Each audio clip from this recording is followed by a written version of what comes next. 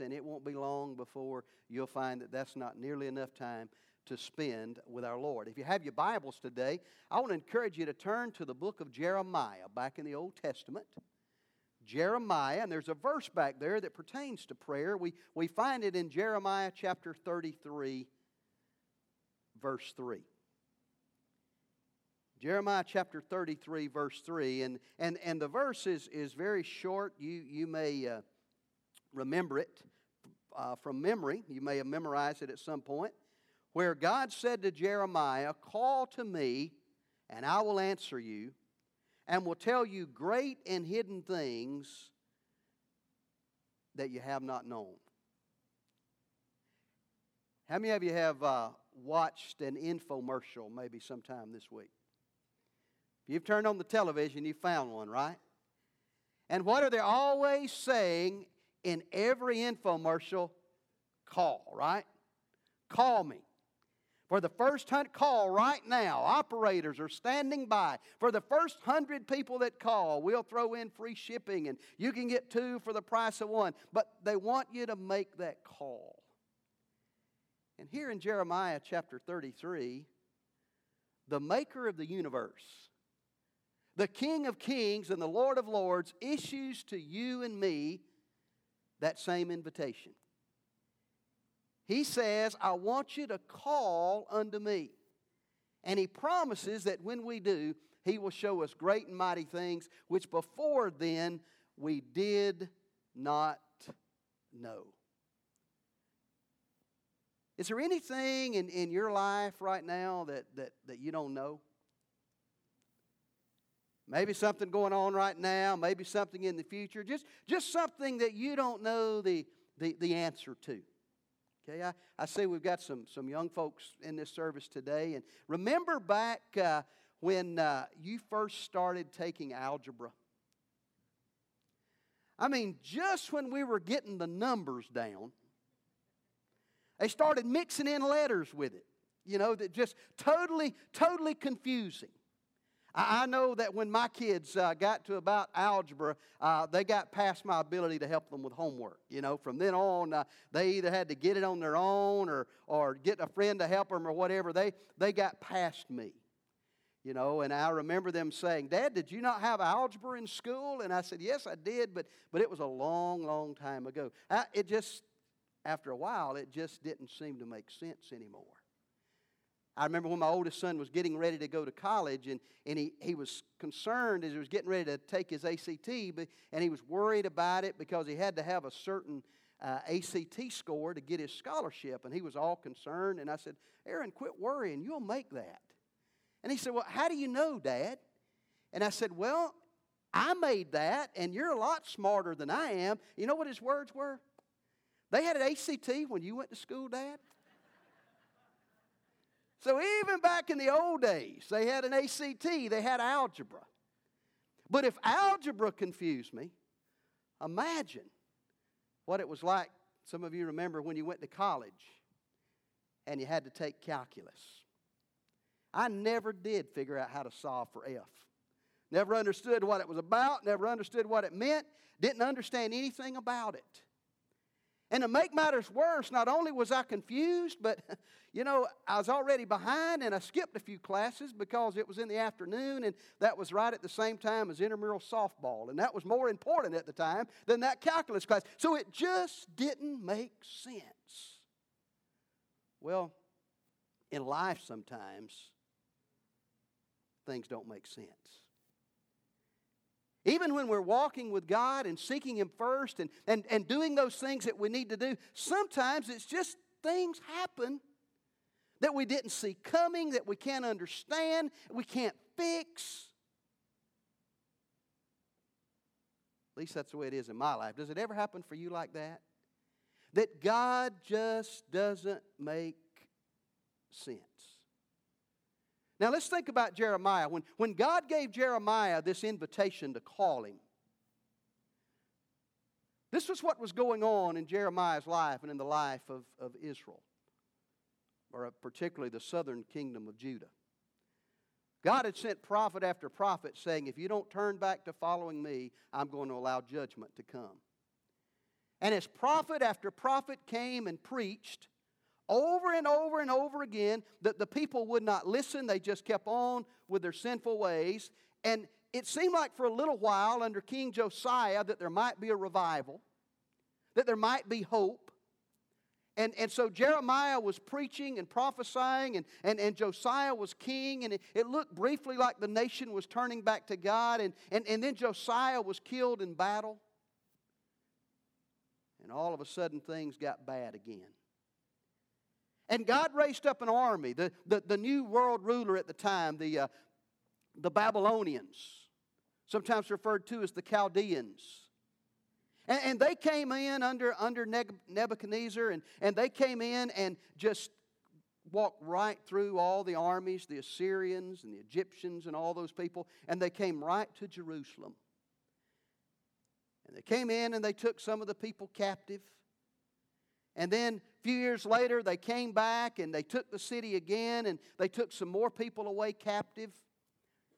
And they put a puppet king on the throne and said, as long as you do what we say, we'll leave you alone. Well, the king began to listen to some of his advisors, and they said, hey, we need to team up with the Egyptians, and we need to try to throw off the Babylonians. And Jeremiah said, don't do it.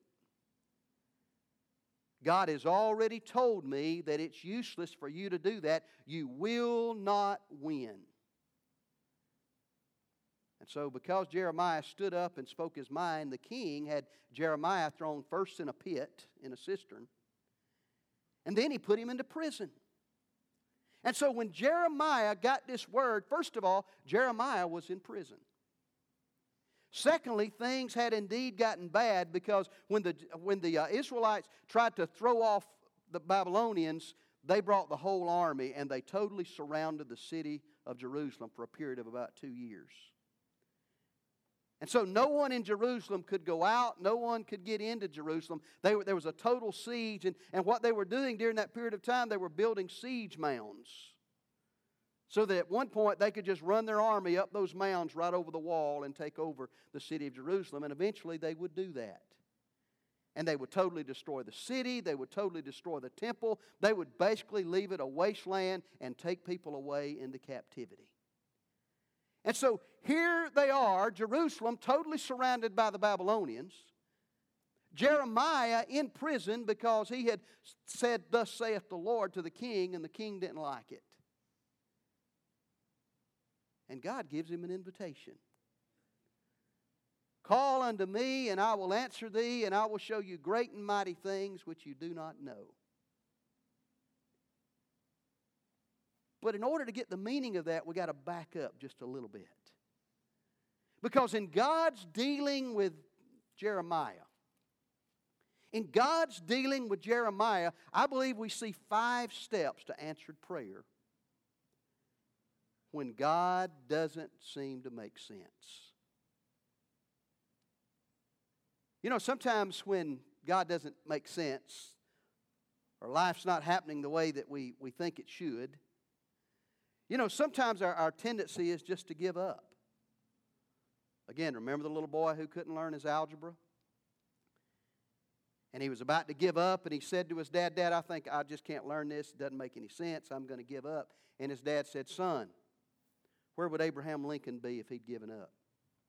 Son, where would Thomas Edison be if he'd given up? Son, where would Douglas MacArthur be if he'd given up? Son, where would Elmo McCringle be if he'd given up?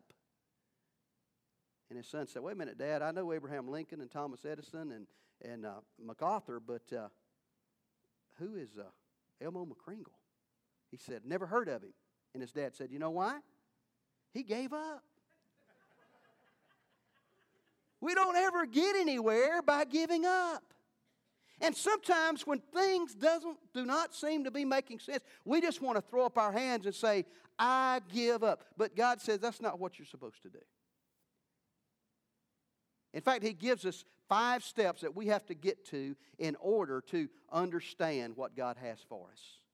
Remember a verse of Scripture? I want to read it to you. We looked at it in Experiencing God, found in Isaiah chapter 55. God said, For my thoughts are not your thoughts, Neither are your ways my ways, declares the Lord. For as the heavens are higher than the earth, so are my ways higher than your ways, and my thoughts than your thoughts. You see, we don't always have to understand what's going on, do we? That's why we walk by faith, not by sight. That's why we learn to trust. We don't always have to understand.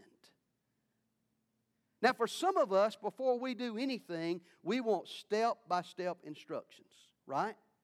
We want to see the beginning. We want to see the middle.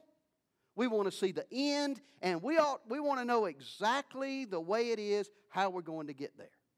It's like we want to punch it into our GPS, and God give us step-by-step, turn-by-turn directions for everything in life. But we find it doesn't work like that, does it? Because here was Jeremiah. No one had been more faithful to God than Jeremiah, and he was in prison. And after all of those years of preaching, no one had listened. And now all of Jerusalem was surrounded and about to be captured and taken. But I want you to notice what happens in Jeremiah chapter 32, verse 1. Would you stand with me as we read just the first 6 verses, and then we'll look at the rest of the chapter.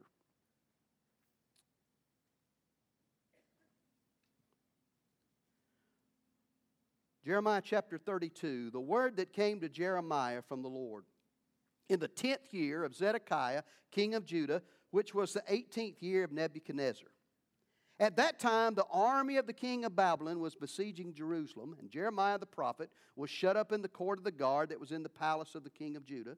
For Zedekiah, king of Judah, had imprisoned him, saying, Why do you prophesy and say, Thus saith the Lord? Behold, I am giving this city into the hand of the king of Babylon, and he shall capture it. Zedekiah, king of Judah, shall not escape out of the hand of the Chaldeans, but shall surely be given into the hand of the king of Babylon, and shall speak with him face to face and see him eye to eye. And he shall take Zedekiah to Babylon, and there he shall remain until I visit him, declares the Lord. Though you fight against the Chaldeans, you shall not succeed. Now notice verses 6 and 7. Jeremiah said, The word of the Lord came to me. Behold, Hanamel, the son of Shallum, your uncle, will come to you and say, Buy my field that is at Anathoth, for the right of redemption by purchase is yours. You can be seated. Now, first of all, I want you to notice the confusion. As we've already seen, Jeremiah is in prison. And Babylon, the Babylonians had totally surrounded Jerusalem. And in the middle of all that, Jeremiah wanting God to give him word, give him direction, give him deliverance. This was what God told him to do. I want you to buy a field.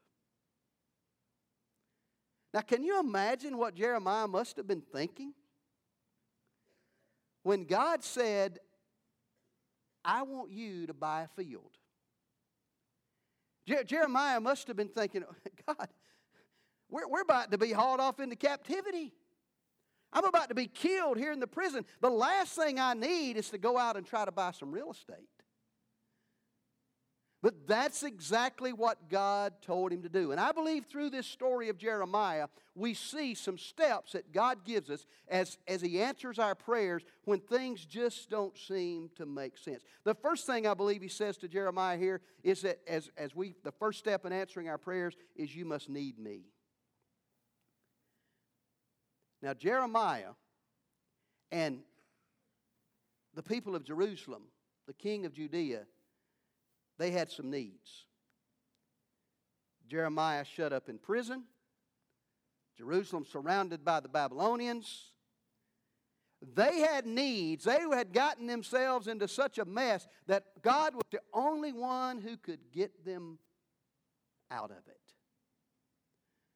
You know, sometimes in life, God will allow those trials and those difficulties to come on us simply to remind us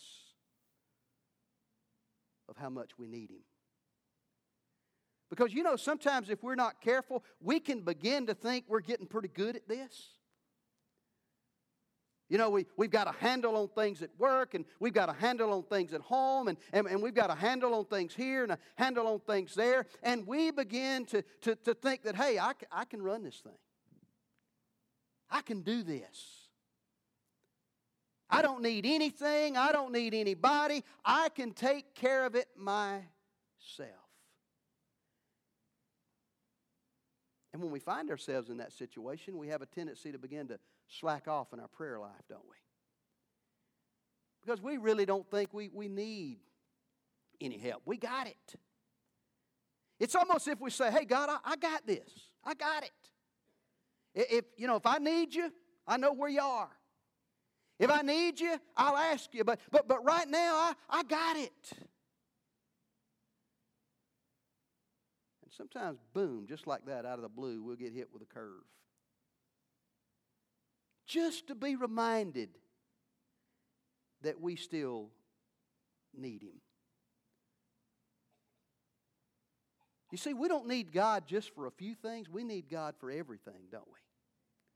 Because again, as we talked about last week, Jesus said in John chapter 15, apart from me, you can do nothing.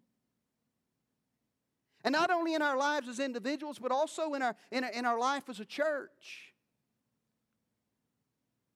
You see, could it be that the reason that there's so much spiritual apathy and there's so many more lost people in America today than there's ever been before is that somewhere along the way as a church, we thought we had it figured out.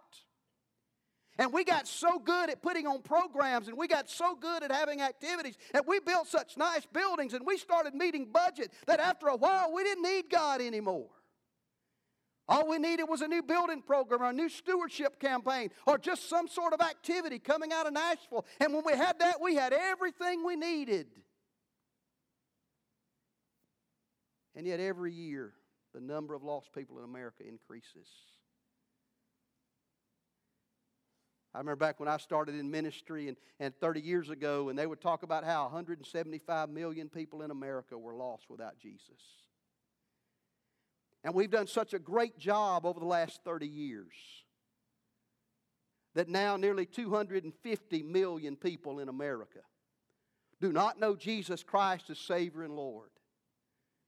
And yet as churches, we're sitting back thinking, look how good we're doing. Look how great we are. Look how wonderful things are. And God will look down and say, you don't even know, as He said to the church at Laodicea, you're poor and wretched and miserable and blind. Before I can answer your prayer, you must need me. And finally in Jerusalem, in Judea, even in Jeremiah's life, they were to a point where they knew that they needed God. Isn't it a shame that sometimes we have to be driven to our knees? Instead of willingly getting down on our knees and spending time with God, we have to be pushed to our knees. And then when we're down and we can't get up on our own, then we lift up our eyes and cry out, you must need me, God said. But then I think He teaches Jeremiah something else. He said, not only must you need me, but you must listen to me. Have you ever gone to God and asked Him for something and He didn't like the answer you got? It's that, wait a minute, God, I think you misunderstood me. That wasn't what I was asking for. I think of Moses out in the wilderness. He said, God, give me a sign that you want me to lead the people of Israel. He said, okay, Moses, here's your sign. After you've led them out, you'll worship me right here on this same mountain. Moses saying, no, wait a minute, how's that a sign? After I've led them out, then you're going to give me the sign? God said to Jeremiah, you must listen to me. Now notice what He was telling Jeremiah to do. He said, I want you to buy a field. We're not going to read all the verses there. You can look at those verses in verses 6 through 8. But Jeremiah had a cousin, Hanamel, and he came to Jeremiah and he said, hey, I got a piece of land I want you to buy. It's in Anathoth. That was the village where Jeremiah had grown up. It was about between 4 and 5 miles northeast of Jerusalem. It was a little town, a little village. And when God had brought the people of Israel into the promised land, He had divided up the land among families and tribes and clans. And God was very plain and very pure, very clear that He wanted the land to stay in the family. That's why every 50 years they'd have a year of Jubilee, and all debts would be forgiven, and all land would go back to the original owners. But if a person found themselves in a financial strait, in a financial difficulty, and they needed to sell the land in order to live, then they had an obligation. The first person they had to offer it to was to their next of kin. And the next of kin had an obligation, if they were financially able, to buy that land so that it would stay in the family. And then you would just move down close to kin, further kin, further kin, further kin, until you found somebody that could or would buy it. And so Jeremiah was a cousin, and so he was the next of kin. I'm sure that probably Jeremiah was not the first person that Hanamel had asked about selling this property. He'd probably asked a few other folks, maybe his brothers and other people, and they said, "Man, are you crazy? We're not even sure we're going to be here tomorrow, and you're out trying to sell real estate." You know, capitalism at work, even back then, right? You're out here trying to sell real estate to somebody. You got a really good deal, but who cares? We're about to go into captivity. It's not going to do anybody any good. But the word of the Lord came to Jeremiah, and he said, "Hey, your cousin's fixing to come to you and offer you some land. And I want you to buy it. I want you to buy it." Now that to Jeremiah must have made absolutely no sense. But you see, when we're praying to God and we're listening to Him, first of all, we've got to be open to the possibilities of God. You see, God's probably going to answer your prayer in a way that you've never even thought of. In fact, it may not even seem real or reasonable at the time. Again, that's because our ways are not His ways and our thoughts are not His thoughts. If we had a way out, we would have already figured it out, right? So we got to be open to the possibilities of God, even when they seem to be unrealistic, because sometimes God doesn't make sense. We got to be open to the possibilities of God. Then secondly, as we're listening to Him, we got to be sensitive to the preparation of God. Noticing where God is starting to work. That's why spending time in the Word and in prayer is so important every day. So that we're listening, so that we're hearing, so that we can see what God is about to do, so that we can sense when He is moving and something happens and we think, wait a minute, this may be God. God may be in this. And we start to listen. But if we're not spending time in the Word and not sensitive to the Holy Spirit, we miss it. And then as we listen to Him, we can be assured by the proof of God. In other words, when God lays it on our hearts and we listen to Him, then that still small voice in our lives, the Holy Spirit of God, just lets us know that it is the will of God and we do it. Now sometimes people around you may think, he's lost his mind. Why is he doing this? Why is he doing that? Think of what they must have thought about Jeremiah. Because Jeremiah was going to listen to God and buy the land. Everybody must have been looking at Jeremiah saying, "Sucker, oh, he saw you coming. You answered the late night ad. You bought the Ronco knives or whatever it is. You brought the slicing and dicing and all. You were suckered in. You got in on the get rich quick scheme." And Jeremiah listened. You see, as we're wanting God to answer our prayers, we've got to get to the point where we need Him. We've got to get to the point where we listen to Him. And then God said, "You must obey me." Now, notice what Jeremiah did in verse 9. and I bought the field. I mean, he didn't hesitate. He didn't say, well, Lord, let me pray about it for 30 days. Let me pray about it for 40 days. Let me consult somebody. Let me talk to my financial advisor. Let me talk to somebody. No, what Jeremiah did, he bought the field. His obedience was immediate. I bought the field at Anathoth from Hanamel, my cousin, and weighed out the money to him, 17 shekels of silver. I signed the deed, sealed it, got witnesses, and weighed the money on scales. And then I took the sealed deed of purchase containing the terms and conditions and the open copy. And I gave the deed of purchase to Baruch, the son of Neriah, the son of Mashiah, in the presence of Hanamel, my cousin, in the presence of the witnesses who signed the deed of purchase, and in the presence of all the Judeans who were sitting in the court of the guard. What did he do? He obeyed. Not only did he obey immediately, but he did it publicly. He didn't say, well, hey, Hanamel, I'm going to buy this, but don't let anybody know about it. People think I'm crazy buying land at this time. Market's about to bottom out. And I'm about to go out here and pay you full price. Good price for land that, probably in a few days I could get for nothing. But he not only did it immediately, he did it publicly, and he did it completely to the letter of the law.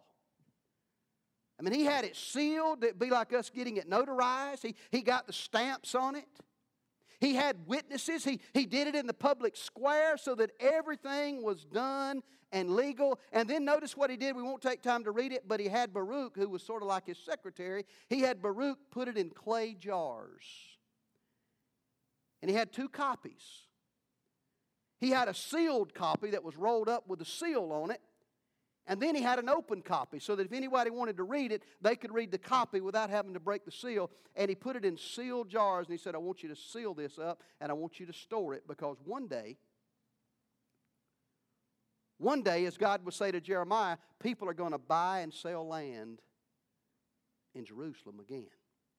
People are going to buy and sell land in Judea again. And so I want you to seal it. Now, because of the climate over there, the desert was so dry that putting stuff in sealed jars, it would last for centuries. I mean, you remember back in the 40s, we found the Dead Sea Scrolls that had been there since the time of Jesus, some 2,000 years. Down in Egypt, we found some Jewish writings which had been there since about the time of Jeremiah. Those things would last for years and years in those clay jars in that very dry climate.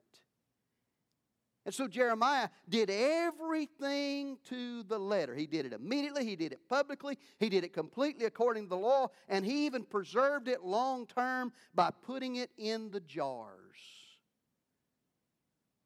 He was obedient. Remember the verse we learned from experiencing God in John chapter 14, verse 21? Where Jesus said, whoever has my commandments and keeps them, he is the one who loves me. You see, our obedience to God proves our love to God. And Jeremiah did it. He was totally obedient to God. You see, spiritual victory is the byproduct of obedience. See, it's foolish for us to pray to God in one area if we're being disobedient in another area. Again, Psalm 66:18, if I regard iniquity in my heart, the Lord will not hear me. And so we just can't go out and live like the world and do everything like we want to do it. And then whenever we get ourselves whenever we get ourselves in a bad situation, we come running to God and expecting Him to bail us out. We got to need Him. We got to listen to Him. But then we got to obey Him. And most of the time, God is not going to give us the whole picture laid out there. He's going to give us the next step. And when we're obedient to that, then He'll move on. Remember the preacher that went to the new church? He was there for 6 weeks. He preached the same sermon 6 weeks in a row. The deacons came to him after church and said, Pastor, you've been here 6 weeks. You preach the same sermon. What's up? And he said, when you start obeying that one, I'll move on to the next one. You see, we're always wanting more and more and more and more of God, and God's just saying, you're not even being obedient in the little things.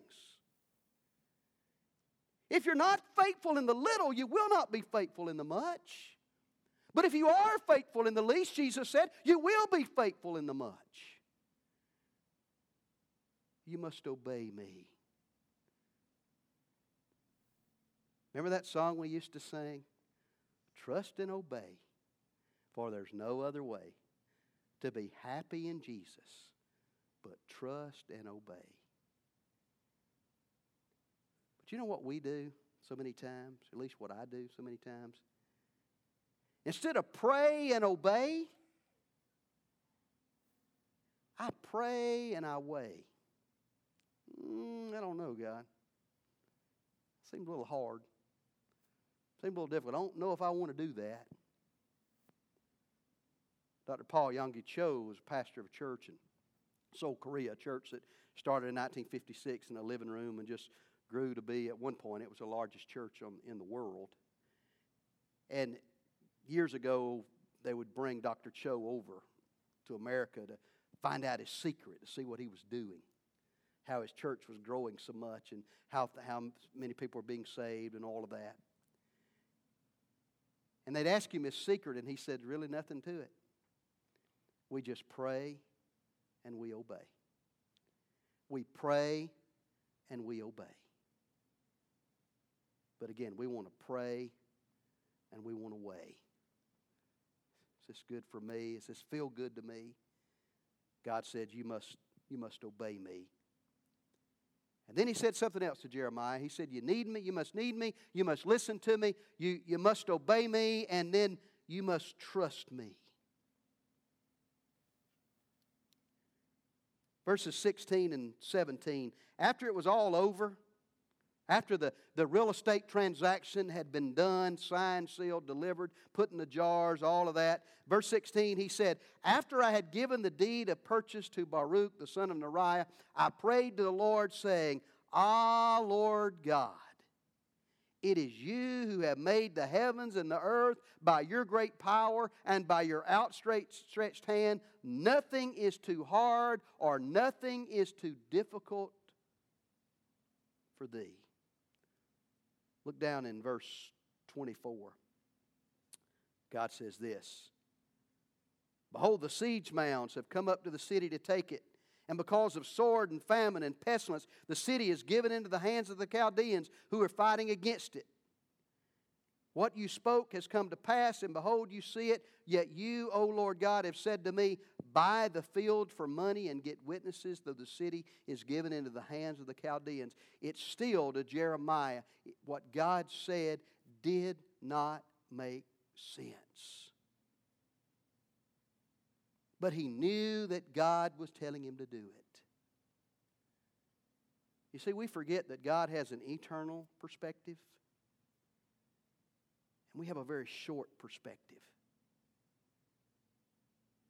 Most of the things that happen in this life, we're not going to understand it while we're here. We're not going to understand it until we get to heaven and we're with Him, because God doesn't look as man looks. God's perspective is longer than our perspective.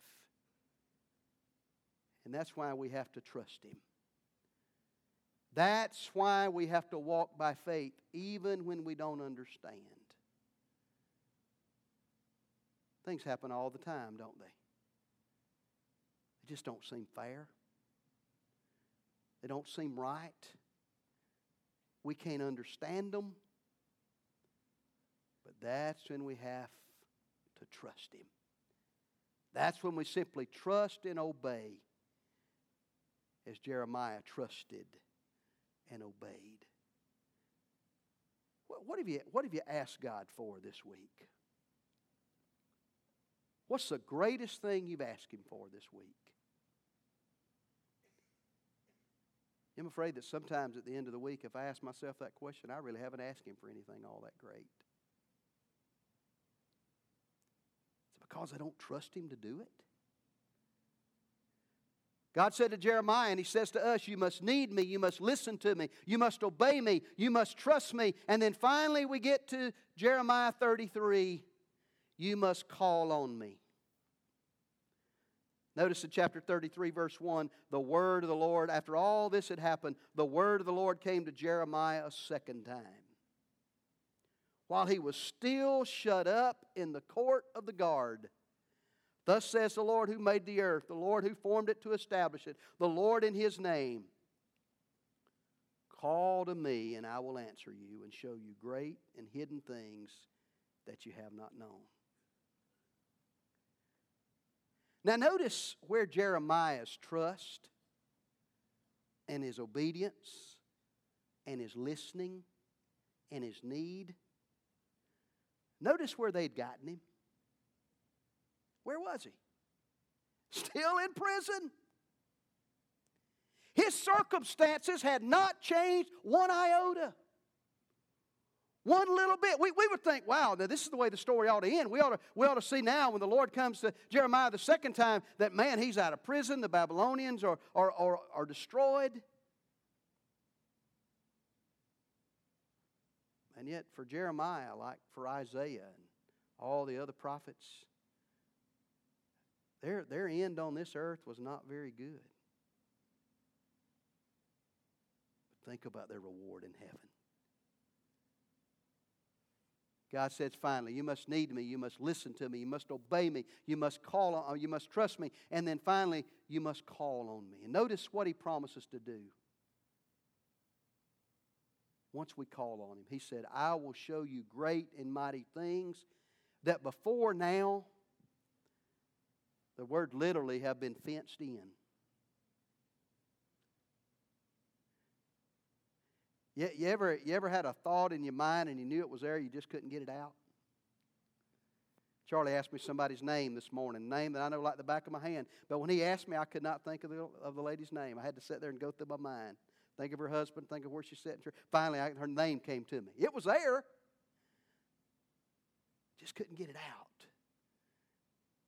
That's the idea here. God said, I will show you things that before now have been fenced in. They've been inaccessible to you. You haven't had the way of knowing.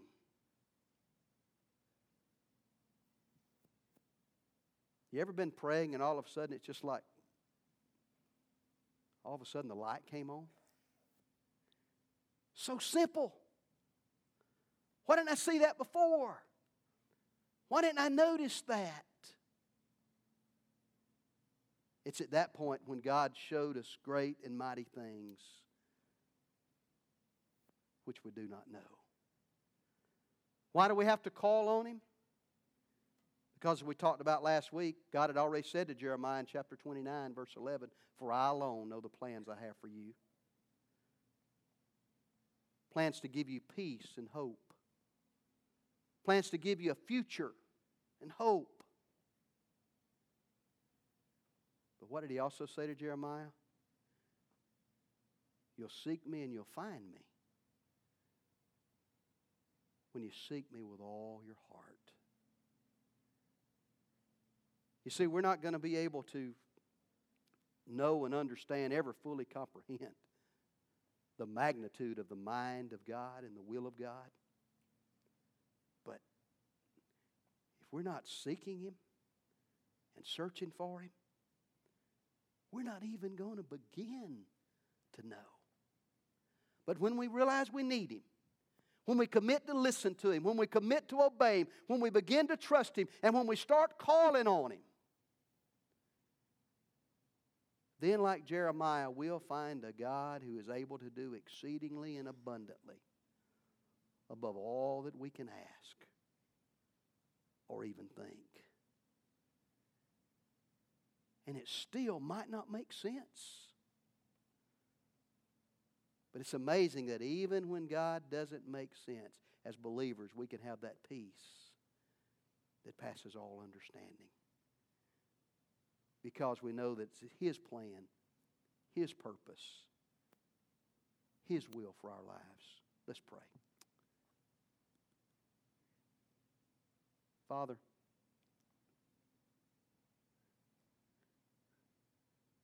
Things happen in all of our lives that we just don't understand. We didn't see them coming. Had no warning. And Lord, we know that as we're driven to our knees in prayer and we cry out to you, sometimes the answer we get still doesn't make sense. And sometimes even when we pray, the situation gets worse instead of better.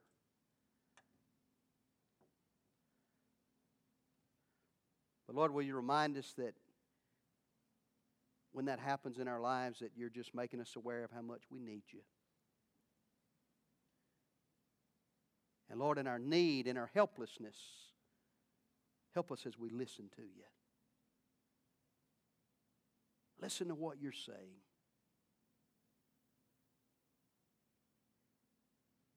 And then, Lord, help us to be obedient.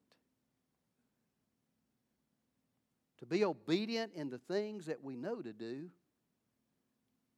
And then, Lord, as you open up further doors, that we'll be obedient to walk through those as well.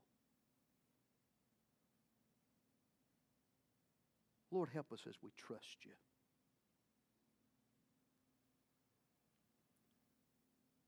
That as we obey you, that we can trust that you're going to work things together for good in our lives. Even if in the short term we don't see it, Lord, we know that from an eternal view, that it's always for your glory and our good. Father, help us as we call on you. Lord, remind us that we have an open invitation. That you ask and you encourage. In fact, you command us to call on you. So, Father, help us when instead of spending time trying to figure things out ourselves, help us just to immediately call out to you and make talking with you a part of our daily lives. In Jesus' name we pray. Amen. I want to ask you just to stand one moment. Miss Barbara's just going to play softly. Maybe something's going on in your life right now. I don't know. It just doesn't make sense. It's been going on for a long time and there seems to be no relief. Maybe this morning's a time when you just need to acknowledge your need. Listen to what he's saying. Commit to be obedient. And trust him, whatever it is. As God is true to his word, he takes it and works it together for good. Maybe here today and you need to come. You know this is a church family where God wants you to be a part. You've heard him say that you want him to be a part, that he wants you to be a part of this church. Today's a great opportunity for you to do that. Maybe you don't know Jesus as your Savior. As Miss Barbara plays, there's still time for you to come publicly and say, I want to follow Jesus right now.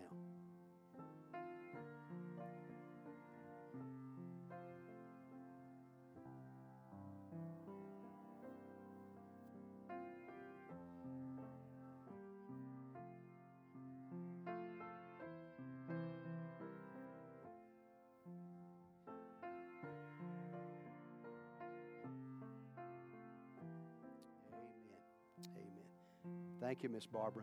Trust and obey. We'll never really obey him if we don't trust him. And we won't trust him if we don't spend time with him in prayer and in the Word every day. Find your time. Find your place. Make that the most important appointment you have in your day. Hey, let's go to Sunday school and start the Sermon on the Mount, all right?